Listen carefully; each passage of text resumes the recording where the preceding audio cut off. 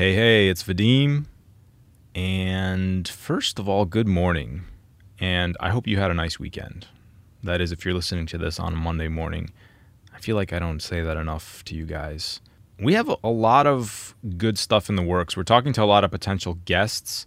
I'm not going to get into details, but I think these guests will have a lot of really valuable information for our listeners. So I'm very excited about that. Also, this long-promised episode on dialing in heavy guitar tone, that is getting close. That should be one of the next few episodes that's released. So if you're a guitar player working on heavy stuff, look for that. I'm going to talk about the Fredman Mic technique, which I recently used, and I really liked it. I think it is going to become one of my go-to techniques. So I did a bunch of different setups with it, trying just little small microphone adjustments, writing down the settings and everything I did, and I'll share those samples with you. So that should be a very fun episode. Also, almost done with this freaking website. I need a podcast on DIY WordPressing because I'm really bad at web design. It's really interesting, actually. It's kind of like a creative process. In a sense, it's almost like working on music, is at some point you just have to just let it go and stop being a perfectionist and get it out there. So I just have to get this thing across the finish line. It's going to give people a great way to search episodes by tags and keywords. It's also going to be little blog posts for each episode, and a way to get in contact with us and leave comments and all kinds of good stuff. So that's coming down the road very, very shortly, I hope. Today we have a guest. We have Joe Golden with us from Westmoreland String Workshop. Joe's primary occupation is as a repair technician for stringed instruments. And we wanted to invite somebody with that specialty on to talk about things like instrument maintenance, specifically as it relates to stringed instruments, and how to prepare your instrument for recording sessions and just in general how to take care of it. We get into a lot of interesting topics here with Joe. You'll hear he's very passionate about what he does. We talk about why you should have a new appreciation for your instruments.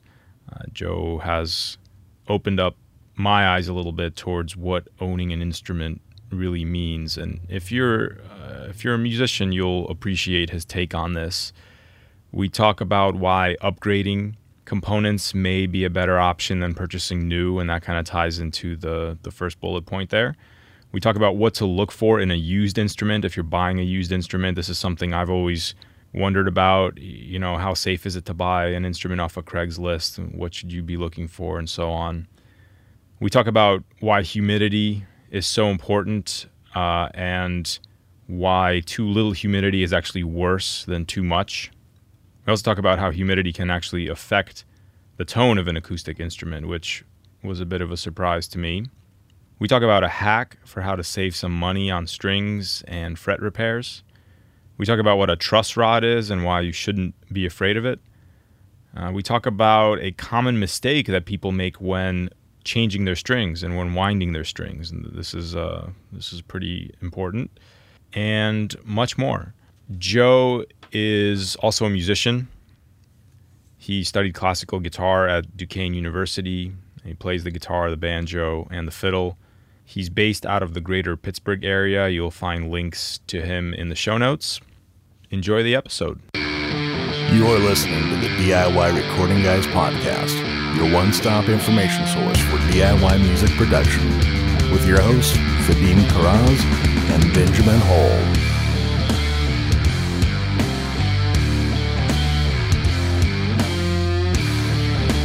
All right, so we have a guest today that we're very excited to bring to you guys. So this guest goes way back with me, back to whenever I was playing in my first professional band. I went to this person to learn how to and have them set up my bass guitar to go into the recording studio. And they did a great job, taught me a lot of things that I didn't even know about playing bass or setting up a guitar/bass. So we're going to dive into that and a whole bunch more on this episode. So without further ado, I'd like to invite the Golden Child himself, Joe Golden, onto the podcast. Thank you, Joe. Well, thank you guys for having me on this evening, and thank you, Ben, for that glorious intro. I appreciate that. It's an honor to sit with you guys and talk about all things that are near and dear to me. Let's talk about your background a little bit. So how did you develop an interest for playing music? What instruments do you play, etc.? Well, for me, music came sort of at an early stage. It was a family-driven thing, sort of the extended family. Cousins were all musicians and very talented. They still are very talented guitar players, and so it was like a friendly competition, I think. It was the ingredients of listening to really heavy, guitar-driven music, plus, like the friendly competitiveness of like learning a lick, and, you put all these ingredients together, and that's sort of like how we started, and we would get together regularly and sort of push each other to, play different things and try different things. And someone would learn like a blues lick and we'd all freak out and, have to learn that. So that was really how it started for me. It was like a family thing, so we spent a lot of time together. So, in the instruments that I played back then were mostly just, guitar.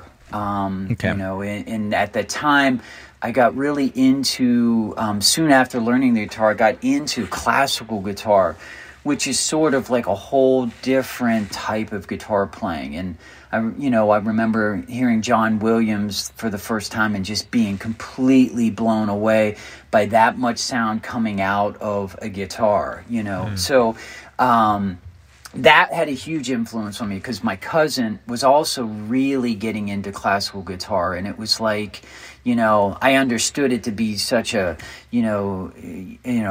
difficult genre of music to play, and that challenge was, something that really kind of drove me in that direction.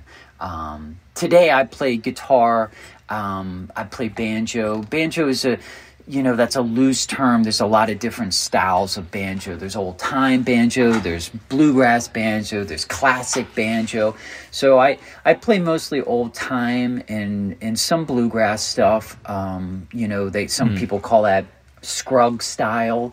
And then fiddle is mostly what I would call old-time fiddling. It's very different than bluegrass in the sense of the tunings are different. The songs are crooked, meaning that, the timing's really funky. It's like a blend of like blues and bluegrass and country. It's, sort of like roots music rolled in one. And that to me is such a drive, that probably encompasses the things that I listen to the most is Americana music, roots, blues, country, bluegrass, old time, kind of rolled up into one. So, those are sort of how it got started for me and what I play now. So I'm assuming for this whole big family, you are now the go-to guy for any kind of instrument work, instrument repairs, advice for upgrades. Is that true? It's true because, it's almost like I'm a dinosaur in some ways, like this extinct. There's not a lot of guys that are doing this. And so, I look at it as I'm just one point of an instrument's journey, and it's, really my responsibility to sort of help that instrument along because it's going to outlast me. It's going to outlast its owner if it's done right. And so I don't want to fix something or try to fix something and really make it difficult for the next guy. I want to use the right glues. I want to use the right materials. I want to know what I'm doing. I don't want to experiment on someone's instrument, and that takes a long time to feel, and I every day I'm learning something, and every day I feel like, I've done it better. So that's the challenge of all of this. That's a beautiful thought, Joe, that, the instrument, a well cared for instrument is going to outlive you and its owner. I've never thought about it that way, but it really is a beautiful thought. Yeah, absolutely. And I think we all have a responsibility. I mean, I know, we're 5 minutes in, and I think I'm already off topic, but, we all have a responsibility. I mean, the resources that we have, ebonies and all of even the maple that we're using, it's endangered, and so we have such a responsibility as musicians. Like, people come in and they complain to me about Martin not using ebony. They have this composite stuff. And I think to myself, like, Martin, their hands are tied. They don't have access. Back in the 50s, there was Harmonies and K's and all of these guitars that used the best of the best woods, best spruces, the best Brazilian rosewood, the best ebonies. And people think of those guitars as junk guitars. And so I've been very passionate about converting those guitars. And I just sold one today, my second one. And they make incredible instruments. And so it's giving those instruments a new lease on life. But, we have to think that way, because, we're not going to have the maples, we're not going to have the rosewoods, we're not going to have the ebonies. Ebonies, that's going, fast and fast. And even our pearl inlay work is, pearl is being gone, so it's scary. It's really scary. So I've been trying to, let musicians know that, the things that are junky, that they consider junky, are actually made out of woods that are, incredible. So to me, it's like a responsibility. That's really cool. Yeah. I love the idea of, you're educating maybe your clients or people that come and ask you questions about, or they might not even know, what a good instrument is, or what components of an instrument make it good, or what can make it bad. Because I know in my head, I think if there's something that's composite, that's low quality, versus if I have a solid piece of wood, this is high quality. So maybe talk about that a little bit. That's an excellent point. And I get it, because oftentimes composite means something that's a lesser quality. But the reality is that we are going to have to consider those if we're not responsible. Like, look at violinists. Pernambuco is a wood that is used to make bows. In cello, bass. It's one of the best, strongest woods. It's going away. The Brazilian rainforest is just getting consumed. So there's a lot of Pernambuco bows that come in that can be recambered or re-straightened, that can be, re-tipped or re-gripped or rewound and done to make a beautiful bow that is, 30 times better than a composite bow. So that, to me, like, that's where my passion is right now. Musicians are like, man, there's this Martin that has composite fingerboard. I just want ebony. And yeah, you want ebony, but it's very difficult to get ebony. And I have a real fear that we're going to hit a point where it's going to be like tortoiseshell, or it's going to be like whalebone, where those materials are considered unethical, and for good reasons. Right. It's concerning to me. I mean, I'm not trying to bring down the podcast, but it's also something that, we have to be aware of it. As musicians, we have an obligation, not only to ourselves, but there's a next generations of musicians that they should have the right to play on instruments of quality. Yeah. And so we have to be responsible. I think people our age, people any age probably, are a bit spoiled on this end, because we're used to being able to just look up a guitar we want, and it seems like there's an unlimited supply of guitars out there. But I'm reminded of, actually, there was what was that movie they remade? Blade Runner. The Blade Runner they just remade recently, where there's that scene where he just has like a little wood carving, and it's really valuable. We do have to appreciate the fact that these instruments are made from really, I mean, it is a renewable resource, but it's an endangered resource that maybe is being consumed faster than it's able to be renewed. So it does make me I'm looking at my guitars out of the corner of my eye here, and kind of looking at them with a new appreciation. Care for your instruments, I guess, is our first takeaway. I agree with you, and repair is, like I was saying earlier, it's really, I'm just one step in this instrument. journey. I'll work on violins. Like I have, worked on violins from the early 1600s. It's Wow. That instrument, if it's cared for, will just outlast us all. It'll just keep on going. And you think about where that instrument played. It's kind of is a little overwhelming. You know? Yeah, that's very cool.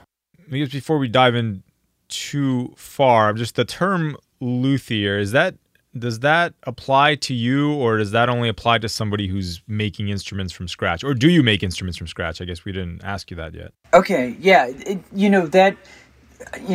I guess that term that, I have such respect for that word, that I think about that, and it's really a maker. It's a maker of stringed instruments. And so for me, I really think of myself as a repair person or repair tech. Okay. I think of myself as somebody that, on the repair end, not so much on the building end. I have built instruments, but not something that, a builder does and repeats that same process, and they really hone in, and they have skills that, that they develop in the building process. In the repair aspect, it's really different because every repair is different. And so, you're not repeating the same, you're not waking up and repeating the same thing. And I'm not taking away from a builder, because that's a craft all to itself. But,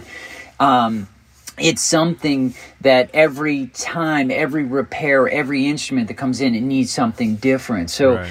That's the challenge. And some of the builders that I talk to, that's the very reason why they got out of repair, is that, they were just like, every day being different and just working through different repairs was, was challenging. They wanted to get into sort of not having to fix things all the time. Right. But I think some of the best builders started out as repairmen. People say, what do you judge as when you look at an instrument? I look at the fretwork. The frets are, people are like, oh, you just pound frets in. But there's the finish work. The finish work is a challenge. And so oftentimes I'll see, handcrafted instruments that have horrible fret drops, or the nut, the bone nut is cut horribly, and so you think but they don't do, that's not something, they're not building an instrument a day to refret it. So, they're, the refrets and all of the nuts and saddles and everything that, you sort of is the bread and butter of a repair shop is not something a builder is doing as much. So there's advantages from coming from the repair world, and I see myself going in the building direction. And this year I came really close. I retopped some guitars. I got a hold of some really, drove down to Maryland and, got a hold of some really good red spruce and retopped some old Martins that had been destroyed. And that's a process, taking off tops and revoicing the guitars. Probably this year marks the most challenging repair that I've ever done, and that's taking a 1932 C2 Martin, which is an arch top guitar, and that guitar got converted into a flat top guitar. So if you think about, the neck angle of how steep it is for an arch top guitar, so you have to regraft the neck, but the client wanted the original neck. So it's a lot of math and trying to figure out the string tension and how much pull, and I laid awake at night just thinking about that repair. Wow. I actually talked to him tonight. He called me, and when his number comes up, I get a little bit, concerned. I'm like, oh no, but he loves the guitar. He plays it every day, and so that's what matters. That's awesome. I think one thing that jumps out into my mind, and you kind of did this with the one blue 4-string bass that I brought to you a long time ago, repurposing these old instruments that maybe the owners don't think have any life left in them. And I remember for mine in particular, you put whole new electronics into it, redid the nuts because the nut was just a stupid plastic nut that broke. Redid that, redid the tuners. So I guess in thinking and talking about that, when is a good time to think about maybe I should get a new instrument versus can I repurpose my instrument, or can you even repurpose any instrument that you have? That bass example was perfect. You know, that particular instrument meant something to you. You were like, man, I really love how this thing plays. And that's all I needed. You know, it doesn't matter what it says on the headstock. It's like you had a connection to that instrument. And that's really what this is all about. I think that there's definitely room for refurbishing or revamping. There's a lot of like aftermarket pickups, like Fralin, I think, is doing some great stuff. There's a ton of them. You could throw those into guitars and make make an Epiphone roar. You know, you can really do a lot of different things with if you have a connection with the guitar. I've had Epiphone acoustics that, were $150 on Craigslist that sound amazing, So I think, if they go into a Guitar Center and say, well, if I spend, $2,500, I'm going to get the best thing, they might get something that sounds really incredible. But I mean, the whole process of this is to play an instrument that makes you want to play, right, that does something to you that you're like, man, this is a really cool instrument. And so that's the journey that we're all on, is to make the connections with instruments. That's a great answer, Joe. Yeah. You brought up Craigslist, so I had that in my notes. So inevitably once a month I'll just start looking around for who's unloading guitars in my vicinity. And this is, there's always a concern with, it's just like, used cars or whatever. Like, how well did the previous owners maintain this instrument? So for people who are in the market, maybe they're considering a used instrument, what are some things you would look for when you first pick up a guitar? You already mentioned fretwork. Like, what are some other things maybe that you look for to evaluate how well it was maintained and what kind of life or performance you can expect out of it? Absolutely, yeah. And I'm looking on Craigslist too. Like, I think you can do really well on Facebook Marketplace or Craigslist. Much rather see them do that than to buy, something that's brand new on eBay that, in about a month is just going to completely fall apart, and I get that a lot with like violins. There's like this little jam with violins where you get like a $40 violin and you pay $20 in shipping, so for $60 you get this brand new instrument that's basically made out of like balsa wood, and it has a lifespan of like a month and a half before the whole thing just goes. But the things to look for is it's just really playability.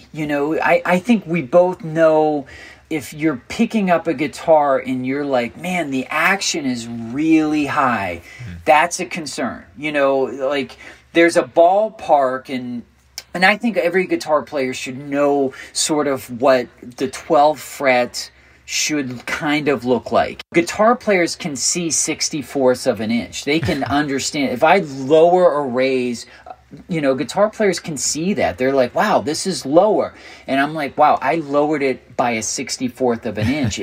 But they can see that. It sounds crazy, but our eyes are trained for that. So, for somebody that doesn't have that eye training yet and doesn't understand, on an acoustic guitar, when you're getting above 6/64 from the bottom of the fret, or the top of the 12th fret to the bottom of the string, if your guitar is above 6/64 of an inch, that's high. There's things that are going on with that. There's things to look at with a used acoustic versus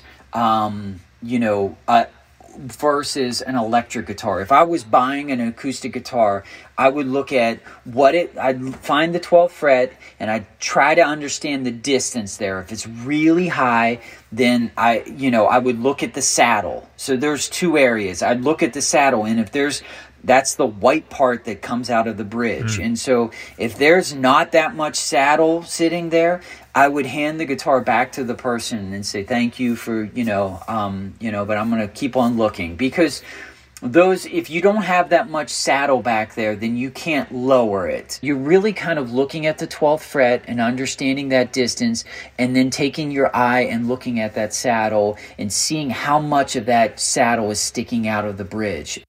Those are really two concerning areas, because you can replace tuners, you can replace obviously strings.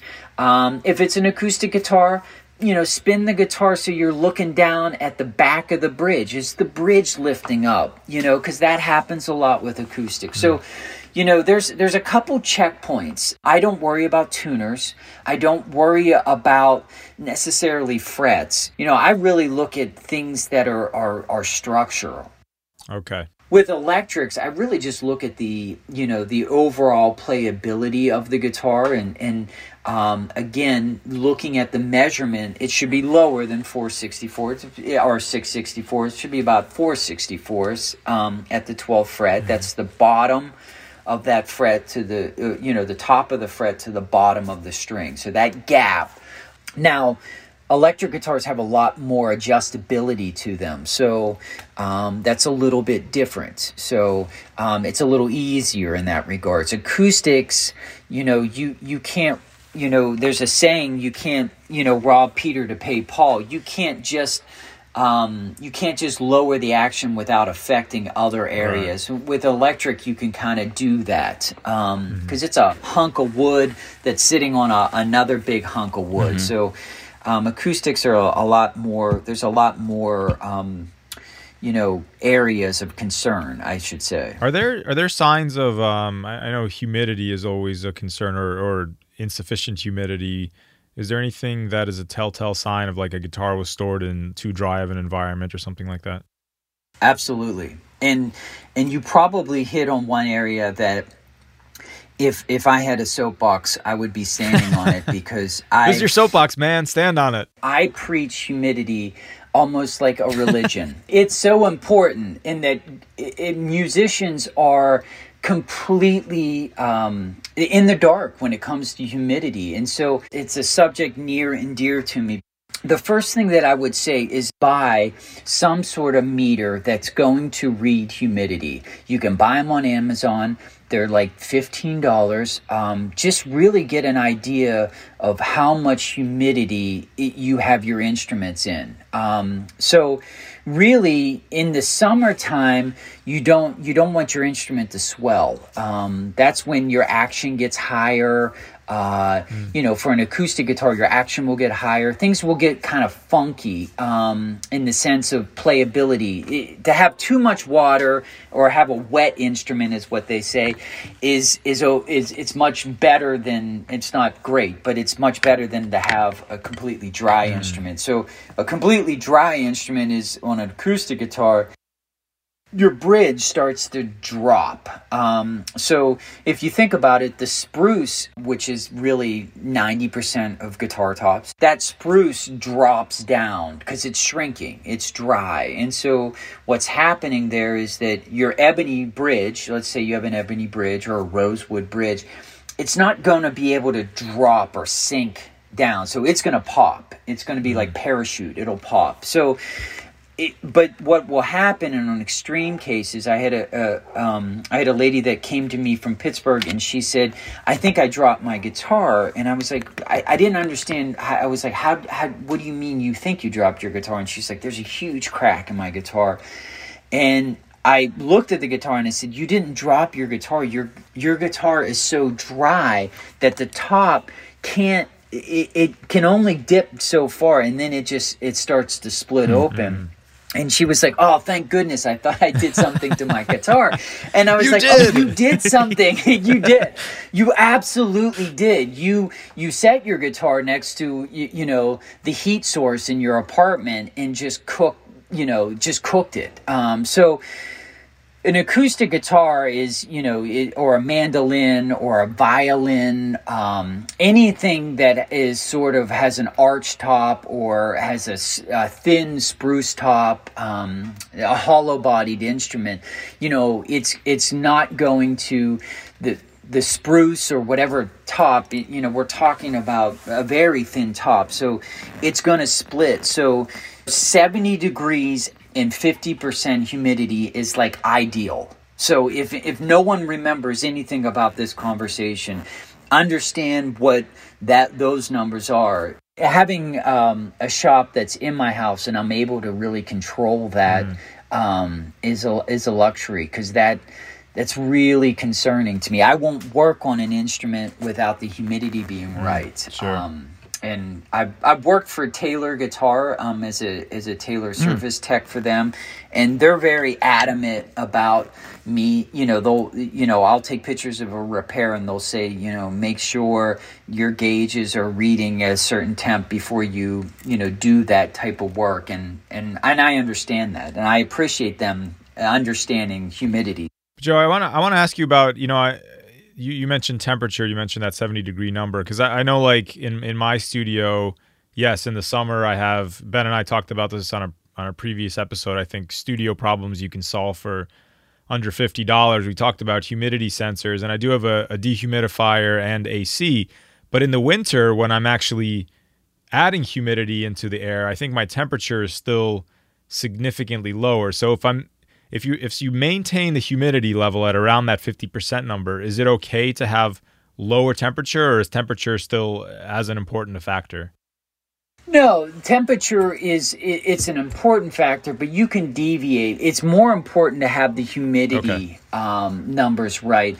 And it's awesome that you're thinking about humidity, because if you're going into a studio, it was explained to me that some of our greatest classical violinists would never record in the wintertime because they hated how small their violins, they would say it sounds small. Wow. That's because there's no moisture in it. So as a recording process, if you're saying, man, I recorded that last year and it sounded so much better, well, like your instrument is going to react to the environment. So studios that are super dry are not even thinking about, they're thinking about, technology stuff, which I totally understand. They're missing the big part of this is that musicians are going to come in and be like, man, my instrument doesn't feel like it, Wow. And it's because of that. It's that very reason. My fiddle sounds totally different when it's dry. It sounds really tinny. It's not very inspiring, and that's really the last thing that you want to have happen in a studio, is to feel inspired by or to hear the sound that you're used to hearing. So that's super critical. The humidity is, like I said, I preach that all the time. Super important. Cool. Yeah, so let's talk about maybe some of the different types of basic things you can do to keep your instrument, whether that's acoustic or an electric, in tip-top shape. I think the very first thing that, if you're going on Amazon or going to Walmart to buy a meter, buy some microfiber little towels. And here's the thing, you can get, you can save on frets, you can save on strings, just overall wiping down, your hands have so much dirt and acid, and crud, and that gets into your strings. So, if you're playing a gig, take those microfibers, or if you're practicing at home, have just a microfiber sitting there and wiping it down. The other thing too is that, I have a lot of guitar players, and I'm just going to talk about guitar players that are super scared of truss rods. Like, you say the word truss, you say those words and they're like, oh my God, I'll never touch that. That's not something to fear. and I get Wait, it. Joe, like, Joe, before you get into that, maybe just quickly for people who may not be aware, or for the drummers that listen, what's a truss rod? What is it doing? Well, there's different types of truss rods, but the premise or the idea of the truss rod is it's like a neck support system. So it's a rod that runs underneath your fingerboard, and so it's been routed in. So it sits in, the adjustment for a truss rod is either in the headstock or it's in the sound hole on some acoustics. So the truss rod is really just it's counter pull on the neck. So your neck of your guitar, let's say I'm using guitar for an example here, has hundreds of pounds of pressure on it. So it's pulling, and so the truss rod is there to help kind of support the neck so it doesn't just bow or bend underneath that string tension. So it's a super important part of the guitar that's sort of hidden. So you can adjust that. You can turn the rod to help kind of bring, the concaveness out of your fingerboard. So if you have your fingerboard laying flat and it has like sort of like this concave look to it, then you can kind of help straighten out the neck. It's sort of like if you walked around with your shoulders hunched over, and then you kind of straighten your back out. That's healthy. If you're taking half turns or full turns on the truss rod, that's too much. The guitar's not gonna explode, but at the same time, you're trying to solve a problem in a way that's the truss rod is not the job. Like if your action is really high, it's not the truss rod's job to make the action super playable. If you just say, well, I'm just going to crank on the truss rod, that's not the job of the truss rod. It's sort of there to help those adjustments, but it's not meant to make these major, and that's where people get into trouble. But don't fear the truss rod. That's a good t-shirt. Yeah, but people always say to me, well, I'm not touching the truss rod. And I'm like, you're going to drive an hour to come and see me where it's going to take you 5 minutes. Like we can talk you through this, man. It's like lefty loosey, righty tighty, man. Just turn that thing. They beat that into guitarists, I think, because I was afraid of that for years as well until I finally had that realization. It's like, oh, this isn't, I can handle this. I generally I don't do any repairs because I don't like to work on anything that doesn't have an undo button, but but truss rod I can handle. So how is that something that you're checking? Like on my guitars, I typically check it every time I change the strings. How often do you recommend people check what their truss rod is doing? Let's say you're at home and you have absolutely no tools. There's something very easy that you can do, and that is to take, your index finger on your left hand and pin the first fret of your guitar on the bass string. So that would be an F note. On your bass E. So pin it there, and then with your pinky of your right hand, you kind of pin it at your last fret, and then take on your right hand. So you're sort of pinning it at the very lowest note and the very highest note on the bass string of your E. And then just take your index finger of your right hand and just tap on the string. That's a straight line. So you got to have a little bit of tap. Because if you don't have any tap, that means that your neck is too straight or perhaps convex, meaning it's bowed or back bowed.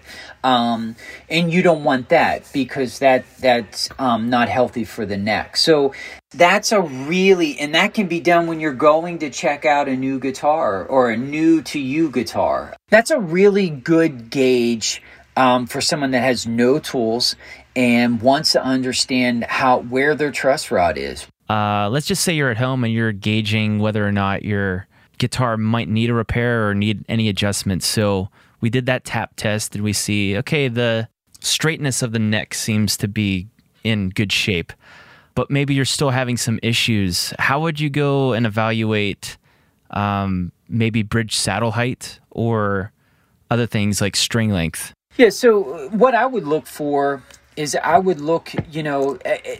places of contact with the string. So I would look at where the string comes out of the bridge. So the string comes out of the bridge and travels up the neck or down the neck, however you want to think of it, to the nut. So those 2 points of contact are super important. The string hits the nut and goes towards the tuner. And really, the number one mistake that I see guitar players or bass players make, or mandolin players make, is that they wind their strings incorrectly. And so that invites all kinds of problems to the instrument. So understanding that when you're winding a string, that the string winding, or the tail end of the string, should always be wrapped so it's down low. So you're wrapping down the post. I see guys finish their wrap and they have the tail on the top. If you imagine the string being a straight line, on each end of that, it should be an angle down. Okay, because the angle down is sort of like, that's the sort of the fuel to get that string to really do what that string's meant to do, and that's to vibrate, to go back and forth. You want to create downward pressure to kind of pin it at the nut, pin it at the saddle, and really get that string to kind of move. You know what I'm saying? Right, but you're saying you're winding around the peg is kind of from the top. The first winding is higher than the last winding. Yes. Is that right? Okay. Yes. I'm glad you brought that up, because that seems like such a simple thing, but if you overlook that, you can introduce fret buzz so easily, and you might think that it's a truss rod thing or a bridge thing. There could be intonation issues. There could be tuning issues. There's all kinds of things. If I just played with 2 musicians last weekend, and the one mandolin player who's good mandolin I just refretted, he said, "Oh, you'll be so proud of me. Look how I did my strings," because we've had this conversation. And I looked at his mandolin and I was like, it's all wrong, man. You have the he's like, that's hilarious. So he got string winding 101 again. So he texted me a picture of his mandolin, and I was like, the other day, and I was like, there, you got it. So staying on string changing for a second, what's the bulleted list of items that you should be doing every time you change your strings? If you had some triple aught or some I think this is 4/0 steel wool, having the finest steel wool, just to kind of get all that tarnish off the frets. Yeah, so this is I always see like this, and I always wonder about it, so I'm glad you brought this up. Is it okay to use like triple aught steel wool indiscriminately across your neck, like frets, fretboard, and all? Is that okay? Yeah. Okay. Yeah. If you have ebony or rosewood. Okay. You're not going to do that on a Telecaster or a bass that has a maple cap neck. That's not how that's handled. You're kind of kissing down the tops of the frets to kind of just to get all that gunk and stuff.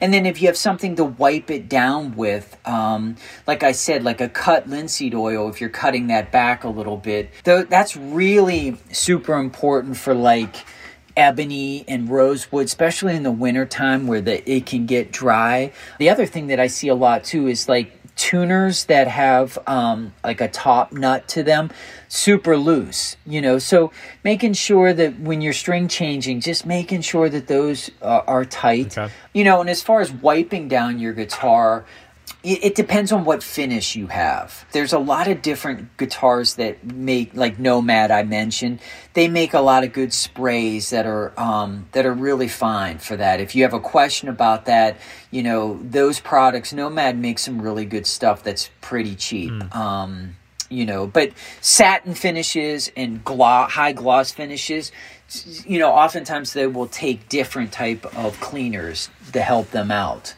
As far as standard maintenance versus maybe more intense maintenance, are there certain things that jump out to you that you should do this? And I think you talked about this a little bit with like wiping down your guitar every time you play. But are there some things that you should be doing on a daily, weekly, monthly, or yearly basis with your instruments? Most of the repairs that I see as far as electric guitars, are just basically setup stuff, or stands getting knocked over at gigs and breaking headstocks off. I mean, I have that repair in my shop. In the summertime, that's a repair that I'll have probably 4 times a month. So it's.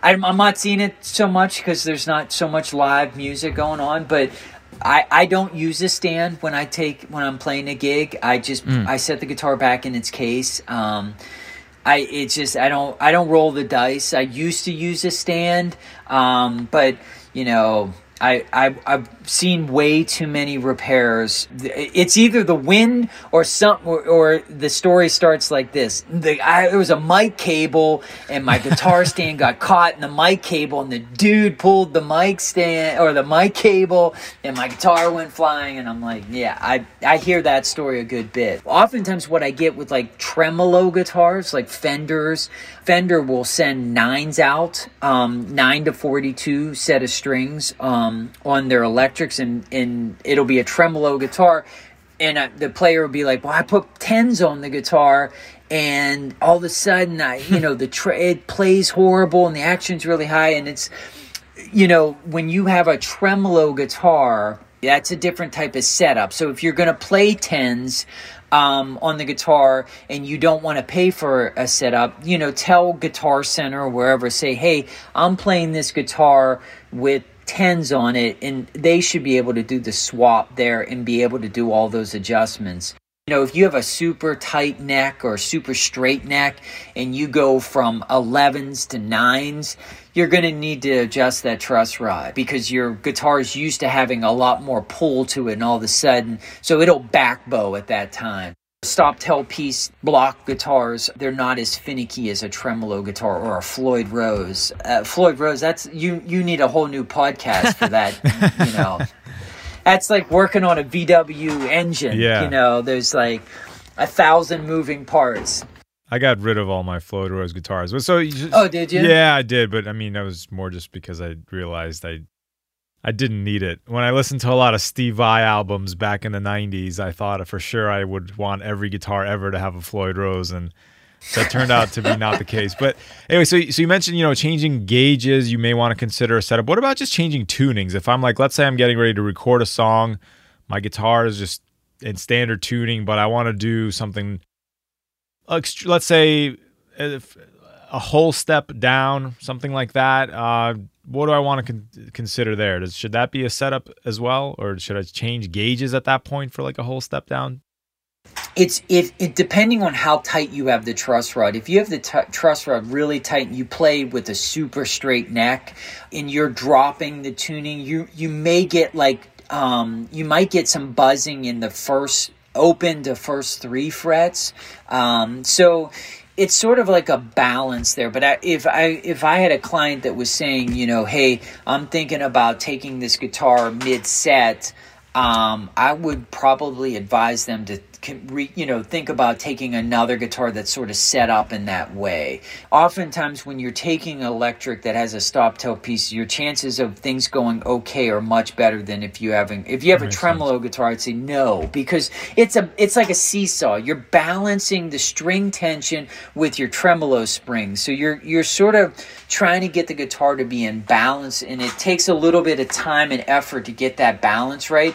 And as soon as you loosen something, your tremolo block is going to go right down. So things are going to get your action is going to drop, and you're going to have all kind of issues. On those the bridges like the Strat style, where it's not quite a Floyd Rose where it's like balanced on a single point, are they intended to be resting on the body of the guitar in one direction, so basically you can only use them to detune, or are they intended to still be floating where you can move them in both directions? You know what? It's a great question. I always think about, parallel with the body. Like if you're looking at the body, sort of like taking your eyes and sort of going down to the level and sort of sighting it to be eye level with you. Sort of like that tremolo being parallel with the body.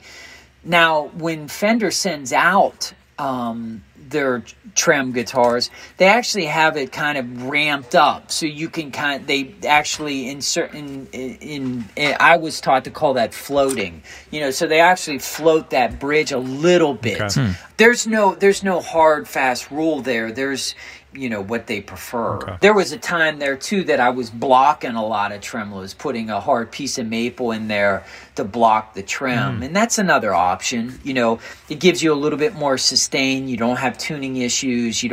There's a lot of things, a lot of factors you take out when you block a trem. Gotcha. Going back to your just talking about maybe having the option of having two guitars versus one guitar, you were making me think back to maybe some of my earlier years where I would normally play in, let's say, a drop D tuning or a standard, and all of a sudden maybe I had the inspiration to play something more like Korn, and I wanted to drop my guitar down to drop A or whatever they're playing in, and Drop Z. yeah, you drop your guitar the whole way down there, and then you play, and it's fine, and then you try to take it back, and 2 hours later, you're still trying to get it in tune because nothing's sitting right anymore. Yeah. So yeah, I totally agree with what you're saying. And you spiked out, having multiple instruments for different tunings for a live performance. I think, we could say the same thing applies for recording. If you're getting ready to go into a recording session to do an album or an EP or something like that, and you have multiple tunings, that could be a consideration as well, because you're going to want new strings and you're going to want a well set up instrument. Maybe talking a little bit about, Ben had notes on here about more complex customizations, and I'm going to ask you just my own. Are you good on time, by the way, Joe? I don't want to. Yeah. Okay. Yeah, I'm good on time. How about you, Ben? Yeah, I'm good. Mm-hmm. Okay, cool. Yeah, so I wanted to ask you, this is something I keep going back and forth on. I have this guitar that I like a lot that pretty much it was just one of these, it's a production model Schecter that I just really love, and it's all stock right now, and I keep flirting with the idea of changing the pickups in it, and it's something that I find I'm a little bit confused on, because how do you evaluate, what pickups to go with? Like, I can go on the website of the company that I'm looking at and play samples, but I don't know what guitars those pickups are installed into. I don't know what amps they're plugged into. How do you, what advice would you give to people maybe considering an upgrade? I have something I want to throw in there before you answer that, Joe, because I think this fits in with that perfectly. And I know that you know about this because you've taught me about this personally. So let's think about the guitar in general and how much tone comes from each part of the guitar.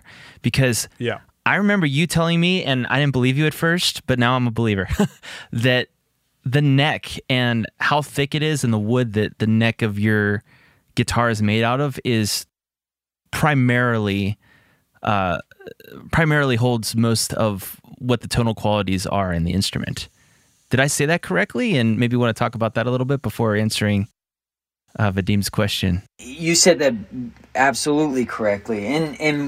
And the question about pickups, and that's an awesome question, and it's because you're right. There's so many different options, which is a beautiful thing, but also it's very confusing at the same time. So the tonal quality of, and I think of guitar players that will, this happens a lot, where they'll take a Squier or something like that, and it will get completely hot rodded. It will go over and over, new pickups, everything about the guitar, and they'll go out and play gigs, and people will be like, I can't believe you're doing that with the Squier, and they're like, yeah, I know, I'm just that good, and in my mind I'm like, oh my goodness, you have the best of the best that is living inside that guitar, so, and that's a really important part of all of this is, we definitely have access to some really great small builders and small makers and pickup guys that are just doing some phenomenal work. So, you can kind of get lost in that, and you can kind of lose your budget really fast, very quickly on a set of pickups. And I understand all of that too. And so in that regard, it makes it difficult to answer your question about like the pickup ideas, because if you love how the guitar plays and you really love it, you look at the guitar and you're like, man, that guitar speaks to me. That's an instrument that is doing what it should do. It's, I pick it up, I want to play it, but it's missing something tonally. You just have to do some evaluation. So this is where let me expand on it, because I can tell you exactly Sure. what I don't love about it. When it's not plugged in, first of all, it feels great, it stays in tune, and I love the sound of it actually when it's not plugged in.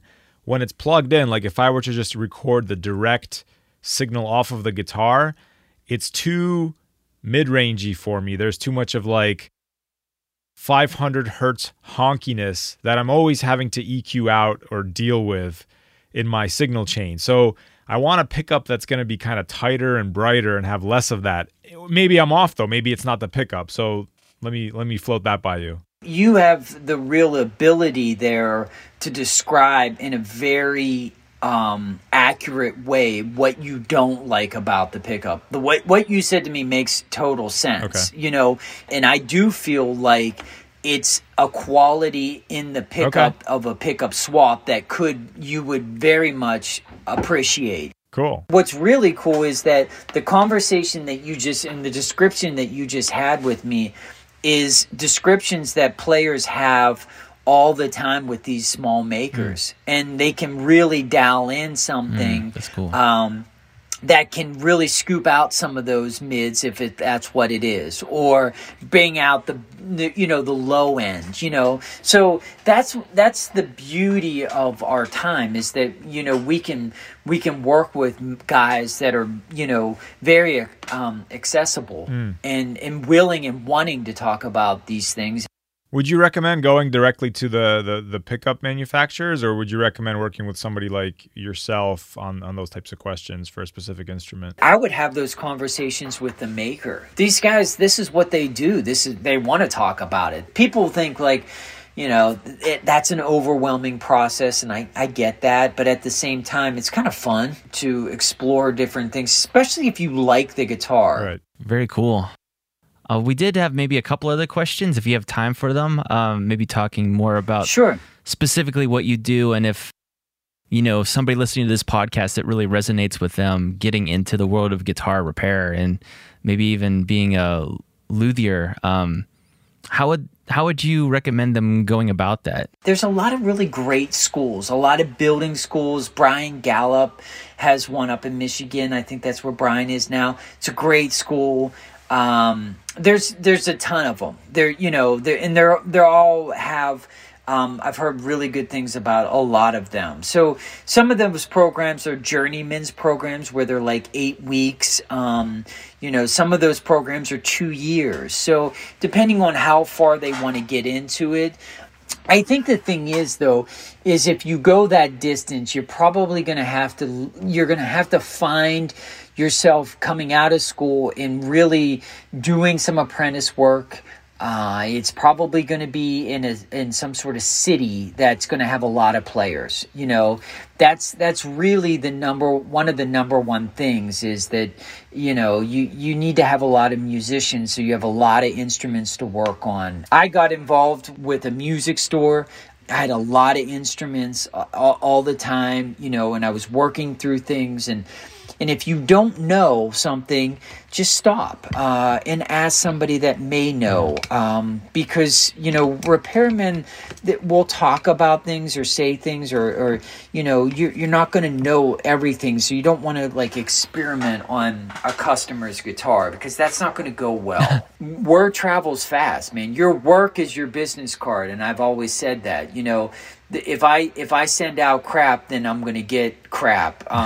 So I don't really advertise. I don't, I want my work to be my business card. And so that can be challenging, because sometimes people are like, hey, just, you know, the $50 Chuck type deal. Just fix my guitar for $50. I don't care what it looks like. And I'm always like, but I do, because you're going to go out and say, hey, Westmoreland String Workshop did that. And they're going to be like, that guy's a hack, man. Like, what's he doing working on guitars? And so that's a challenge. If you don't want to get at that level, you know, you can go to the YouTube Academy and find all kinds of information there. Joe, where can people find you? I mean, as we're talking here, I'm Googling you, see how far away you are from my guitar, but give people a way to get in touch with you if they're in the area. The name of my shop is Westmoreland String Workshop. Okay. And the easiest way is weststringworkshop@gmail.com. You know, and that will send an email. My shop is by appointment only. I'm a repairman, and so I don't sell merchandise. I just repair. I have information on Facebook. I'm on Instagram. That's if you want to see some of my work. It's Westmoreland String Workshop. It's on Instagram. You can follow me and see some of the things that I've done. Well, Joe, it's been a pleasure to have you on, man, and thank you for sharing all of your knowledge with us and all the listeners that are going to listen to this podcast. So we're really appreciative. Thank you. I appreciate you guys taking the time and inviting me on, and hopefully get to see you in the shop soon. Yeah, you definitely will, because I'm sure a couple of my guitars, they need some fret work done to them. So you're going to see me sooner than later. I'm going to go look at my frets right now. Yeah. We'll get you some converts to the religion of humidity. So that's going to be our goal. Yes. Sounds good, Joe. All right. Thanks very much. Hey, you guys have a good night.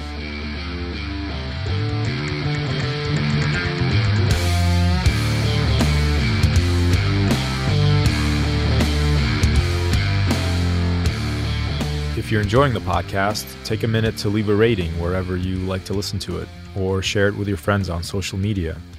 Also, Benjamin and I are working engineers, and we love helping people turn ideas into finished productions. So if you're interested in working with one of us, or just want to discuss a project you're working on, reach out. You can find my work at calmfrogrecording.com, get me on Instagram at calmfrogrecording, or shoot me an email, vk@calmfrogrecording.com. And you can check Benjamin's work out at dreamloudstudio.com. Hit him up on Instagram at dreamloudstudio, or by email, ben@dreamloudstudio.com.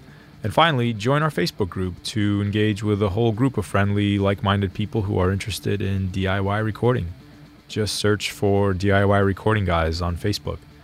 Thank you so much for listening and for your continued support. I'll see you next week.